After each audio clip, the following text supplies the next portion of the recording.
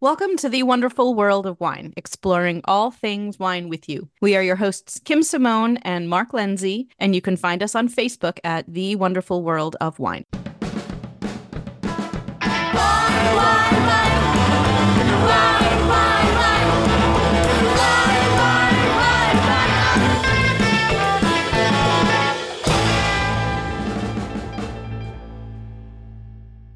Hello, everyone, and welcome to the wonderful world of wine. Always talking trending wine topics with you and with my co-host, Mark. How are you this week, Mark? Everything's great, Kim. How are you? I am well. And we have a special guest with us this week. We have David Glancy, who runs and owns the San Francisco Wine School on the other side of the country. And David has all sorts of wonderful wine letters after his name, including Master Sommelier and certified wine educator and a whole bunch of other things. And we absolutely love speaking to other wine educators because that is one of the things that we have the most passion about. So it's really wonderful to talk to somebody from the other coast. How are you today, David? I'm good. Thanks so much for having me on and letting the West Side represent. Yeah. Fun to be here and join you two. So we have a lot in common with David. We work with his wine school through our wine school, Commonwealth Wine School in Cambridge, Massachusetts. And Mark is actually a former student from one of David's programs. David, welcome to the show. It's always been an honor for me to have taken your classes and finally to meet you and talk. And hopefully our listeners will get to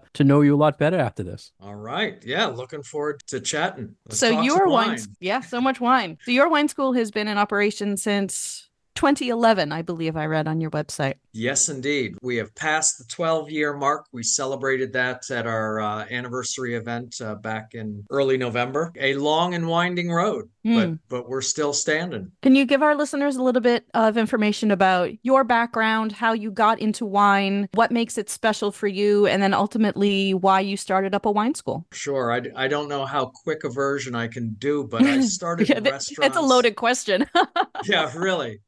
I like to start with I was born a small black child. But that only works for people who watched Steve Martin back in the 70s. So I grew up on the East Coast, actually, in Washington, D.C., and started in restaurants at age 15. Knew straight away that's what I wanted to do, but bobbed and weaved a bit, rolling through independent restaurants in the kitchen, then hotel restaurants in the kitchen, then hotels in the rooms division, front desk management, back into food and beverage, back out of hotels into independent restaurants in the front of the house. Did that for many years through these various roles in hospitality. My last hotel gig, I was the opening restaurant manager, opening a new restaurant in Macau, China for the Mandarin Oriental Hotel Group. Came back to the US and was managing restaurants. And my very last job in restaurants, I was general manager of a large successful French bistro that is still running. They have celebrated their 20th year. I opened Left Bank in Menlo Park. And in 99, I started a wine consulting business. The idea for that was that I had trouble delegating the wine program to assistant managers.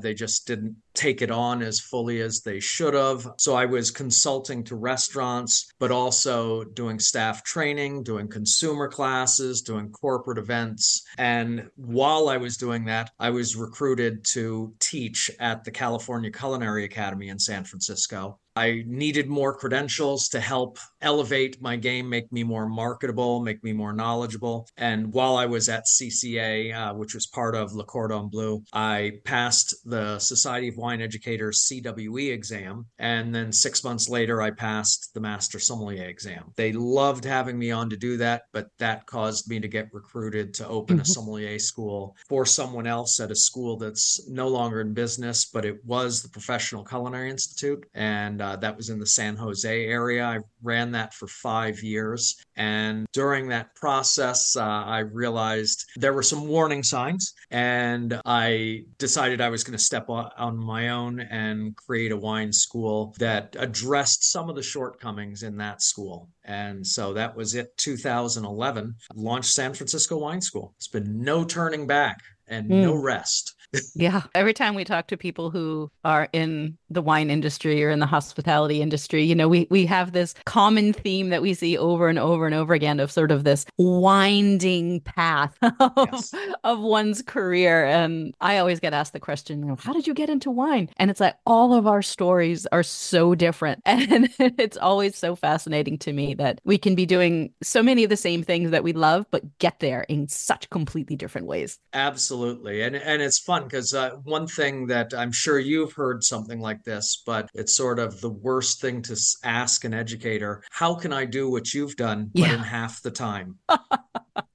So Like you it, got to it get dirty. yeah, it dismisses the journey. I like to say, I don't know what it is, a helix, whatever, this wandering DNA chain looking thing is actually a stronger structure than a straight line. I And like that answer. David, I like how casual you are just saying, and then I did the master song and then I did the certified wine. What you did is amazing. I think the listeners need to know or hear some numbers to people like yourself. So there's only how many master sommeliers? Two, less than 300 in the world? Yeah. Today there are 273, and I was 168. So the master exam is, the fourth level in the Court of Master Sommeliers. There's intro, certified, advanced, and master. The master exam has been going on once a year in Europe since 1969, and then once a year in the US since 1977. With all those exams to end up at 273 today is a pretty small number. The pass rate is around 3%, but Wow.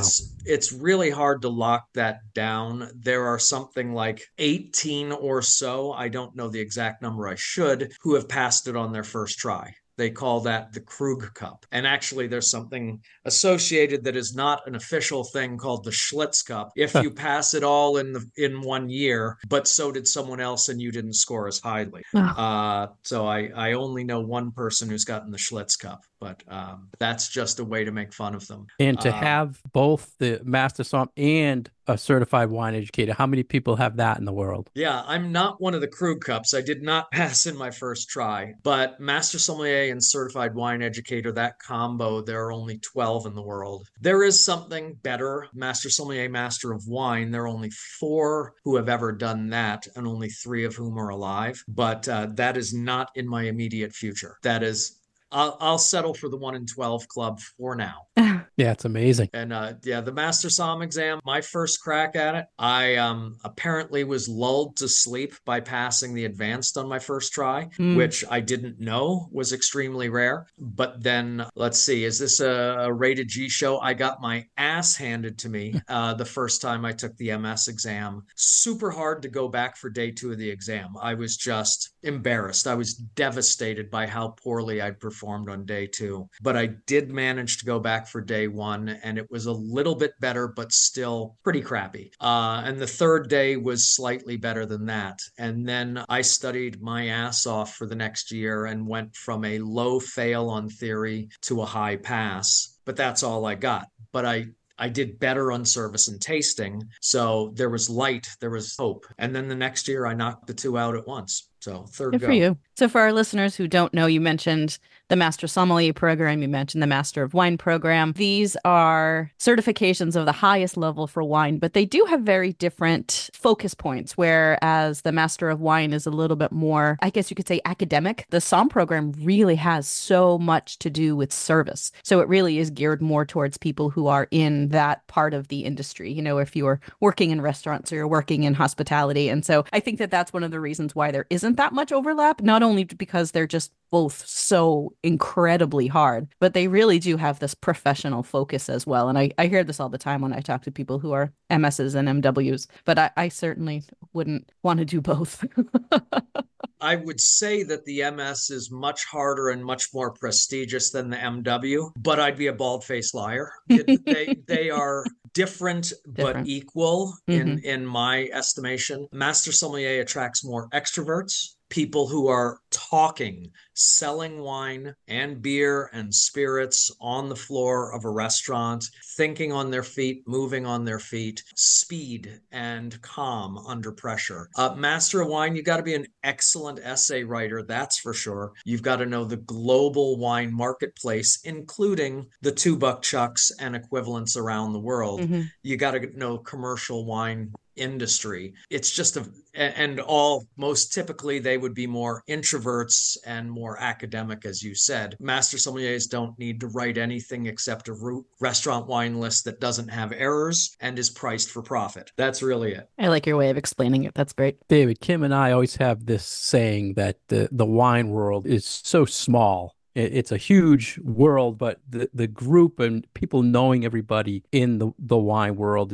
it's amazing how people connect. And we had talked that you had opened in 2011, I believe you said the wine school. Yeah. So in 2013, and that's how Kim and I met, we were taking all sorts of certification classes, and then I saw your California Wine Appellation Specialist class, which you still do. But I was saying to Kim earlier that I felt in 2013, when you did that online, it was really a trendsetter for classes in the wine world because being as a retailer, I needed that type of education where I could do it on my own pace online. And I thought your school was one of the first, other than, say, the Wine Scholar Guild, to offer things like that. And I really appreciated all you did for that. Yeah, thank you. I know it was back in the first year, the end of the first year in business in 2011, that one of our instructors at the time presented the idea that there was no one doing a California educational program. There was no one doing a California credential exam anywhere in the industry. And I dug into that through the googly research and found there was absolutely no one. And then I did all the writing of the program and launched it. And there's been no turning back. It has been quite successful to the point now that I think it was 6 years ago, Southern Wine and Spirits, the largest distributor in the country, started using the program for their Northern California sales staff. Last year, they rolled it out to Southern California, then they rolled it out nationwide. So that's really exciting, especially since Southern is bigger now that they are Southern Glazers. They really committed to the education of their sales force. And it's been really fun seeing how many people through their organization we've put through the program. And that must be really gratifying for you for a program that you created because your school does different programs, some of them that have been created by other organizations, and then a lot of your very own content. So you do have this nice balance of the classes that you offer and the certifications that you offer of either things that you have done yourself or other programs that people can get involved with for professional certifications. Thank you for that. We've got a lot of different models. When I started the school, it was just Wine Scholar Guild's French Wine Scholar. Basically, it was for a quick launch. And there was a lot of impetus for starting the school that, if you want the dirty laundry. So while I was at Professional Culinary Institute, I was actually opening an ill-fated school for them in Florida before I went back to shut it down. But while I was on my last trip, I got news that the CEO of Professional Culinary Institute was a fugitive from justice and he had gone on the run. Oh, wow. Ended up doing some jail time. But then a white knight came in to rescue the school from themselves.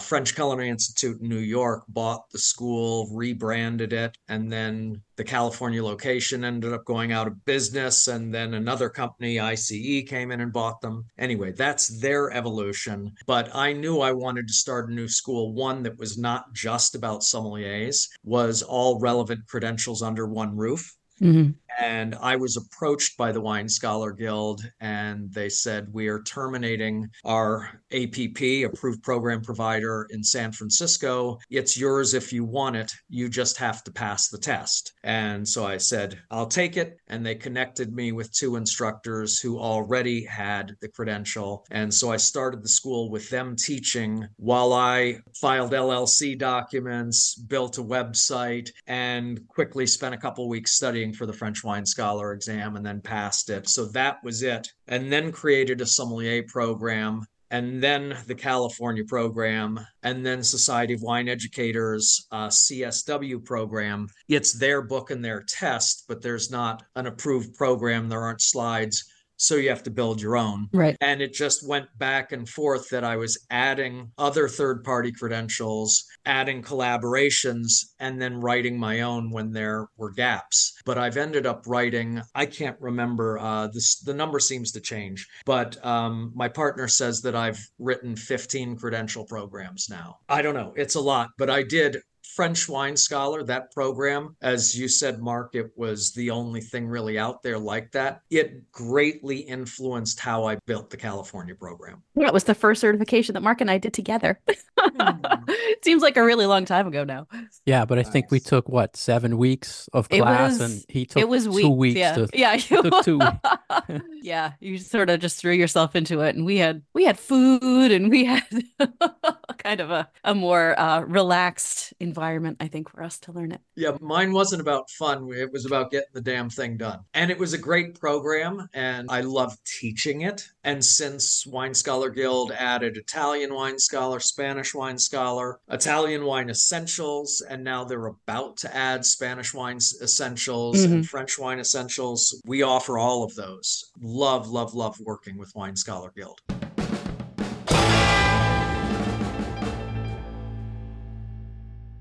You're listening to The Wonderful World of Wine, and we are your hosts, Mark Lindsay and Kim Simone, exploring all things wine with you. For more information about Kim, you can find her at commonwealthwineschool.com. For more information about myself, you can go to franklinliquors.com. For more information about today's guest, David Glancy, you can go to sanfranciscowineschool.com. We are a program that is supported by Franklin Public Radio. You can find all our past episodes on SoundCloud and iTunes, and you can find us on Facebook at The Wonderful World of Wine. We're talking with David Glancy of the San Francisco Wine School. And David, I just want to follow up. You were talking about the Wine Scholar Guild and all the programs they run, and Kim and I have gone through them all. I have to ask you, what do you think about these specific classes that focus on one region? Good thing for wine education, or you want to see more of that? I know you said there's expansions coming in most of those. What's your thoughts on them? Yeah, I love global wine education programs like WSET, Wine Spirit Education Trust, and the Credentials MSMW that we talked about, and Society Wine Educators, CSW and CWE. Love the global programs, but I think niche programs, very specialized programs, are also really, really helpful because not everyone wants to know everything, or they feel like they're strong in one area but not strong in another. So that is part of the idea of our school, San Francisco Wine School, all relevant credentials under one roof, modularized education that you don't have to spend 10 grand and take classes you don't want to take. You just take the ones you do. So Wine Scholar Guild is helpful to us in delivering that niche education. In addition to the ones I mentioned, they've also got their master programs, and we've done some of them occasionally. They've got so many programs and we've got so many programs, it's hard to schedule everything in. But I've done their Champagne Master, which I thought was excellent, Burgundy Master. I don't even remember how many they have. I keep bugging them to do an Italian wine, a more in-depth, like region by region specific, like they do Champagne and Burgundy. I think in Italy, they can break it down so much more as well. So I keep begging them for that. I keep bugging them like I bug you, David, for more classes. Nice, nice. Yeah, I do think, I mean, if nothing else, Piemonte and Toscana, if they did master programs on those, that could be interesting, or even more specific to just do Barolo and Barbaresco, just really dive into those two, the most popular ones. And we've created more niche programs as well, following the model of California Wine Appellation Specialist. We've got Northwest Wine Appellation Specialist. So it doesn't roll off the tongue as well because we say we have QUAS, but we have QUAS and we have NWAS. I don't know. It's not as good.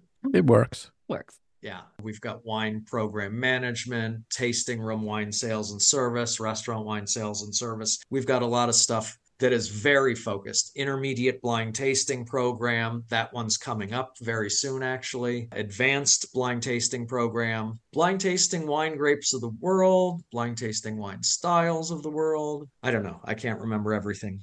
It's nice that you have this spin on your classes. So many of them are focused on, it's almost like career training for people who are in hospitality or who are in restaurants and teaching them the skills that will make them better at their jobs, in addition to kind of, what we consider the fun wine stuff. So that's something that I feel like is unique to your school that you don't see in too many other places where you've got this like professional development for people who are in restaurants and hospitality. Yeah, and we do a lot of trade events as well that Hmm. trade associations come in and sponsor it. So it ends up being free for the trade. So we've got a list. Oh, I can't remember what it's called, but basically approved trade list. And they get notified every time something's come out, and they don't have to go through the approval process because we've already approved them in the past. Hmm.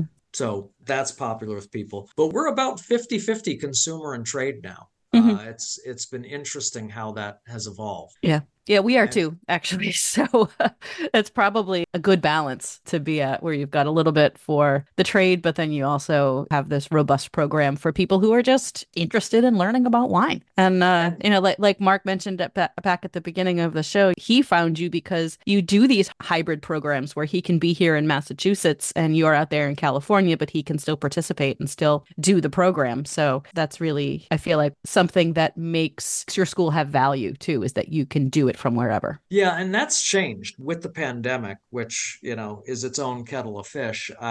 What almost killed us made us stronger, I guess, Nietzsche. But looking at it, when Mark did it, it was in a learning management system, an LMS, sort of self-paced, but they're online assignments, and you've got cohorts in the class that you're communicating with. And we've done that with two of our programs, CWAS and CSW. But with the pandemic, at that point, we were about 5% online. And we've got a 4,000 square foot education center here near San Francisco Airport. And we were shut down. We couldn't occupy our space. Yeah. So we went to pure online like everyone else did. And we tried GoToMeeting for 1 week and then switched to Zoom. We started with the classes were discounted and we provided wine lists and people would buy their own wine or do it without wine. And then we started partnering with wine.com and found that every state had a different inventory. Yep. And so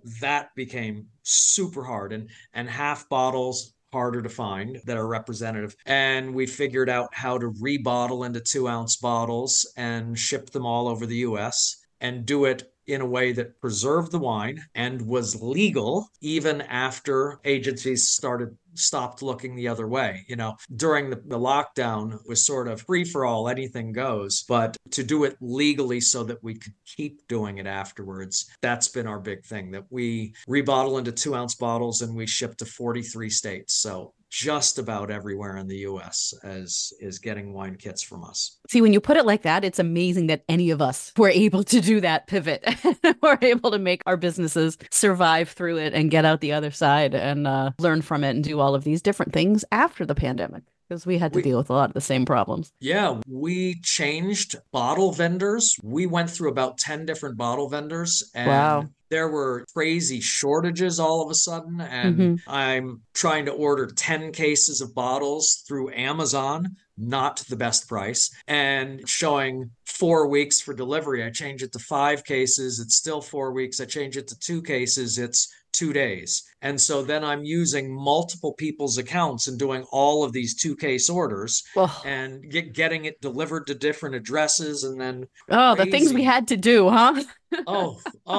It nearly killed us. But then coming back in person, there were a lot of people who didn't want to come back in person. Hmm. So we couldn't stop the online. Plus, we suddenly had reached a global market. So we do have international students, but they're not getting wine. We can't ship to them. It became such a big part of the business. And then trying to teach the same class to people in the room and online. Tried doing that through a laptop, and one of our most loyal students bailed out of class 10 minutes into the class. And so he said, okay, this isn't going to work. We need AV. And we did disaster relief loan. We borrowed everything we could to build out 2 Zoom hybrid studio classrooms. And it was just nuts, and changing box vendors, changing who we shipped through, and getting licenses for more and more states to ship to. Yeah, it's changing COVID policies every 2 weeks.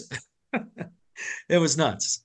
Yeah, you adapted so well. Do you feel, David, that COVID changed the whole wine education world and thinking out there? That people before who said, geez, I have to travel here to take that class, or now I can just do it online. Did it change that number that you were saying with the percentage of online versus in person? Oh, yeah. We've gone from 5% online to 100% online to 50% online. That's about what we're doing. And it's not just us. You're right. People go, I shouldn't have to travel for this. And some programs, the credentialing body will set up geographical exclusivity for an approved provider. And there's limitations there. And it might be that you can do it online with anybody, but you're going to have to fly to that provider for the exam. There are still limitations, but the quartermaster sommeliers did the same thing, doing more and more online. There's more and more providers like Commonwealth Wine School doing WSET online. It has changed expectations. And one of the things early on, we thought, okay, well, all of these restaurant workers are out of work. When lockdown ends in a few weeks, okay. When lockdown ends, they're going to want to come back with a competitive advantage. They're going to want to take credential programs, but none of them could afford it. And so it also caused us at that point to create a separate foundation, the Glancy Wine Education Foundation, a totally separate entity, 501c3, not for profit. And basically, they raise funds for scholarships and issue scholarships to people with financial need or from underrepresented communities. That's the only way we were getting trade at that point. But consumers who hadn't been coming to us suddenly were coming to us in droves. Some of them want in person, some of them want online. They love the flexibility of, I'm coming in person next week, but the week after that, I'm on a trip. So bottle for me, and I'm going to take the bottles on my trip and do it from my hotel room. But the next week I can't make it also. I'll watch the recording. So it has made our business so much more complicated, but the market's demanding it. How's that for a long answer? It was a No, good I one. I never thought of that. The people in the trade, they didn't have the money to take the classes because they weren't working during Yeah. COVID. So I never even thought of that. So that was Yeah. something new to me. The Glancy Wine Education Foundation has issued, I think it's over $200,000 in scholarships now. Nice. That's great. And I have to ask you, I want to get back. Early on, you mentioned you're starting in the restaurant industry, hotel industry. I saw something online. I have to ask you if it was true. I saw that you served Muhammad Ali. Is that a true story? That is absolutely true. So I was restaurant manager at Mezzaluna in the Mandarin Oriental Macau, and there was a big boxing thing, and he was, special VIP appearance. And he came in and dined in the restaurant. And, goodness, he and his wife were there. And certainly there were lots of other people around, but just the two of them dined. And I'm being ultra professional and not letting people hover around him, just giving the service and keeping a very clear line. And then he wasn't speaking at this point. He could barely speak at this point, but he gestured to a cameraman and gestured to me that he wanted to take a picture with me. Wow. Oh, And I was just, my heart was beating out of my chest. And then he's putting up his fists, doing the thing. Yeah. but he's got a rascal look in his eyes. And I'm just saying to him, please don't hit me. Because his hands were so big. It's just, I'm a below average height guy, but it's like his hands seemed like they were twice the size of mine. And he's only, I don't know how tall, 6'1", 6'2". Not by standards of today's basketball players, he's a boxer, not basketball, but he's not that tall, but taller than me and just those hands. But it's a treasured photo still up in my living room. Did he drink wine? He did not. He did not. His wife did a little bit, but he did not. Wow, great story. Mm. Yeah, and that's the thing in restaurants. There's lots of people you meet. Yeah, that's my highlight though. One of the other things Kim and I always try to give tips and our 2 cents on, David, is buying and purchasing wine. And I have to ask you if you could give our listeners, like, what is your biggest wine tip for people when they're buying wine? What is something you recommend? Absolute number one tip every time: ask for help. Whether you're in retail or restaurant, no matter how much you know, the person in the shop or in the restaurant knows what they have better than you do. All right, that's not always true, but you can figure it out very quickly if they're just showing you what they've got an end cap in the store in or what's on promotion. But if you go to a great restaurant or great wine shop, they're going to love to talk about. They're going to love to get you into something that works for you. There are exceptions. Okay, at Total Wine, they are incentivized to sell their direct import wines, their private label wines, but still they have got good stuff, but you're probably not getting any help. I'm talking about independent shops. The other thing would be, learn what you like. And while you're doing that, try to continuously expand what you like, what you're exposed to. And you can go into a wine shop or retail and say, I like this grape, or I like this region, or I like this producer, or I like this style, and give them a price range and see what they can come back. Is it hard for you to shop for wine with all your knowledge in the wine world? I'm asking because I feel like the geekier we are, the more we know about wine, the more picky we are to shop for wine. Is it hard for you? No, I don't find it hard. I find it fun. I mean, if I can get frustrated by lousy wine selections, but no, I don't find it particularly hard. And the way I might approach it, I mean, I might go into a restaurant and say, you know what, I feel like starting off with some bubbles, glass or bottle, I haven't decided. Tonight, I want to keep it under 120 a bottle, and sell me something great that you think I might not have had. Surprise me, expand my horizons. Or, look, I'm having this duck on the menu. It's sort of a natural to me to either go Pinot or Riesling. This preparation sounds more like a Pinot preparation. Do you agree with that? If so, what Pinots on your list or similar styles would you think would go with this dish? Or what do you think is best with this dish? I love when someone can honestly and passionately talk about the wines they sell, especially if they can talk about the food as well. That's when I get excited about. But I'm not into sitting down and reading a 10,000 item wine Bible. It's disrespectful to your date, your friends, your colleagues, your client. If you're going to have a wine list like that, look at it online in advance and pick something out in advance, at least to start with. But ask for help. I like that tip. Good information. Yeah, I do too. Yeah, ball or move. I'd like this bottle waiting at my table when Call it ahead of time. and I do that. You're allowed. Thanks. Yeah, You should be allowed. I got to say, if the three of us are going to ask for help when we go somewhere, then everyone should have permission. Yes. Guys, it is not a sign of ignorance to ask for directions. I ask for advice at retail shops all the time. If there are things that I know all the regions and I know a lot of producers, but I might not have had this particular thing from this particular very specific place. So I'm always like, yeah, I'm looking for this kind of a wine. What do you got? Like, tell me what your favorite, I don't know. What is it? When I was in Champaign a couple weeks ago and I went into a wine shop and I wanted to bring something special home for one of my colleagues. And I was like, I need XYZ. What's your favorite that you have on the shelf? And I love doing that because it makes them feel like, yes, I'm a professional, but I recognize that you are too. And so I'm going to take seriously the advice that you give me. I really think that kind of respect for our colleagues is an important part of the relationship as well. Agreed. And we can't know every producer. And even if we know every producer, we don't know the latest vintage, perhaps. It's constant exploration. Yep. And it's always changing. and there's always something new. And that's one of the things that I always find so exciting about wine is you don't know everything. You can't know everything. So we work together to get the best possible experience for everybody.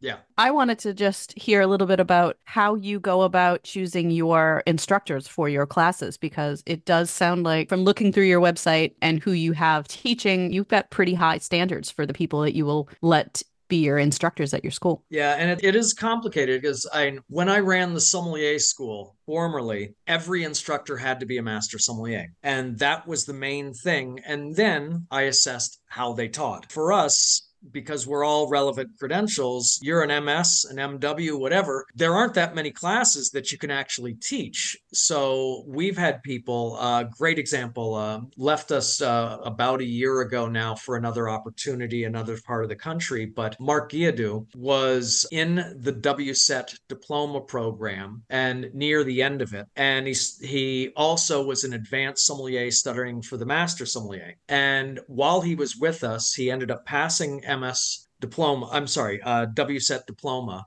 Then, so he could teach more programs, he passed French wine scholar, Italian wine scholar, Spanish wine scholar, and California wine appellation specialist. And then he moved on and then he passed the MS. And, he is just constantly working at more credentials. So any of our instructors have to have the credential they're teaching towards, because how else are they helping the students? But we encourage them and support them financially. If you want to teach more, pass more stuff. But we're also looking at their communication skills, their demeanor. We have every potential instructor not only have an interview with me, but then they do a demo lecture for me and my partner. And we give every potential instructor the same slide deck and very similar wines to do a 15-minute presentation and lead us on a tasting of 2 wines. And we record these sections. We have them do it in the hybrid Zoom studio so we can look back at the recordings if we're debating whether they were good enough. Yeah, it's a challenging process. And Yeah. we're always looking for diversity because we want every student to feel comfortable coming here. But it's the number one is credentials and communication skills. Yeah, you can know a lot about wine, but not be a particularly good teacher. So, that is always something to, I think, look for when you're looking at a wine school, like how good are the actual teachers? Yeah, there are brilliant, highly credentialed wine people who are craptastic teachers.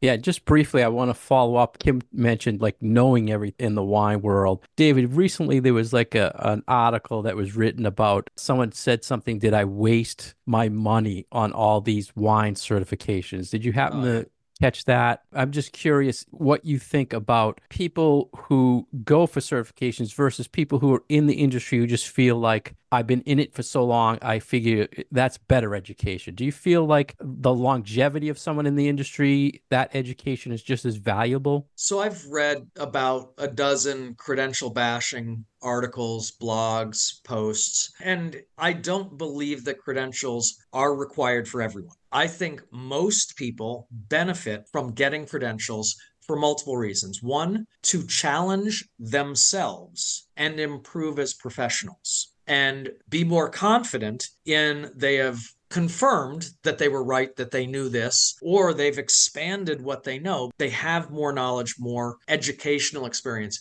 Two, they've got something on paper. They've got a credential that makes them more marketable on their resume. It's nice to have a backup plan. You never know if the business you're in is going to go out of business and you're going to have to look for a job. So being marketable. Now, if you have been the US importer for wines from Bordeaux for the last 30 years, do you need to go take a Bordeaux class? Probably not. But does that mean you know all wine? Does that mean you know all French wine? You're a winemaker in Napa Valley and you've been making wine for 20, 30 years. Does that mean you know Santa Barbara really well? No. So I think there are a lot of people who think that experience matters more than the credentials. I think it's equal. I think we've got to look at credentials and book classroom learning as one thing, experience on the job, whether that's restaurants, winemaking, import, export, writing, whatever, experience with it. And the third piece I'd say is travel, getting your boots on the ground in wine regions. So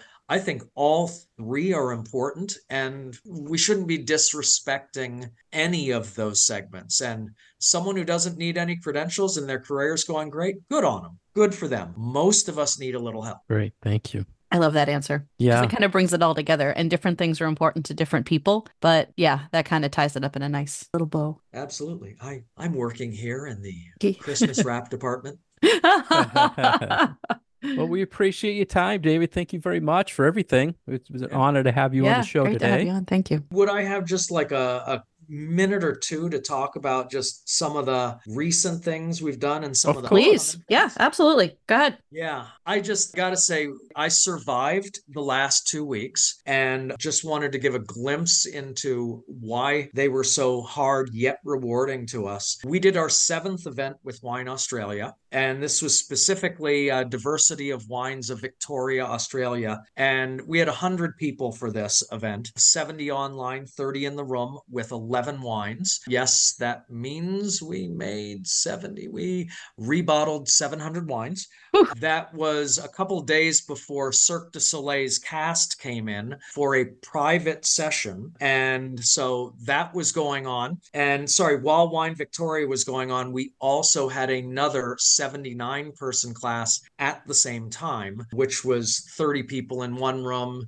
40 people online. Later in the week, we had a dining in the dark, which was a 3-course table served, actually, sorry, 4-course served meal to the Entrepreneurs Organization and wines with every course.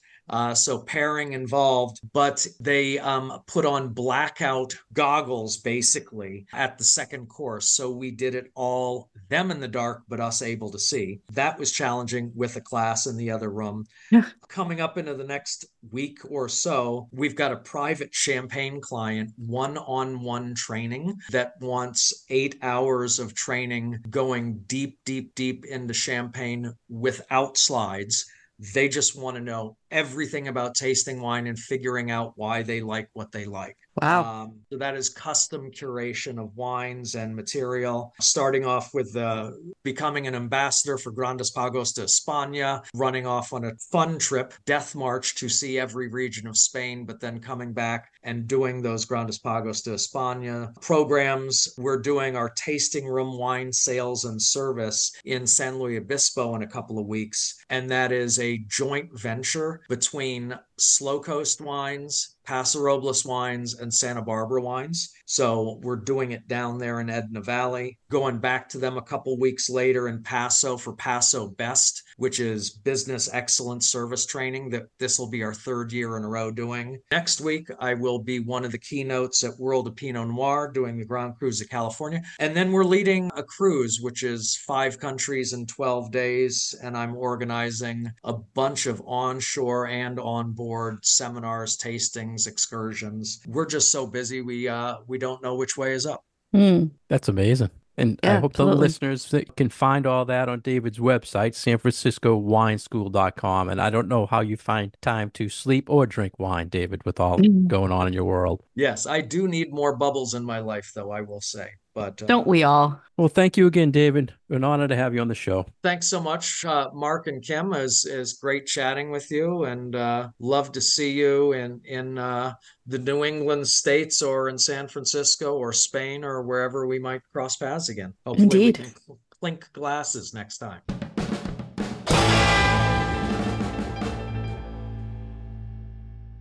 Thank you for joining us today on The Wonderful World of Wine. We have been your hosts, Kim Simone and Mark Lindsay, with our special guest, David Glancy from the San Francisco Wine School. You can find more information about him and his programs at sanfranciscowineschool.com, social media at San Francisco Wine School, and as always, you can find our past episodes on SoundCloud and iTunes. We are supported by Franklin Public Radio. You can find more information about Mark at franklinliquors.com. More information about myself and my classes at commonwealthwineschool.com. And we look forward to speaking with you again at our next show. Cheers. Cheers.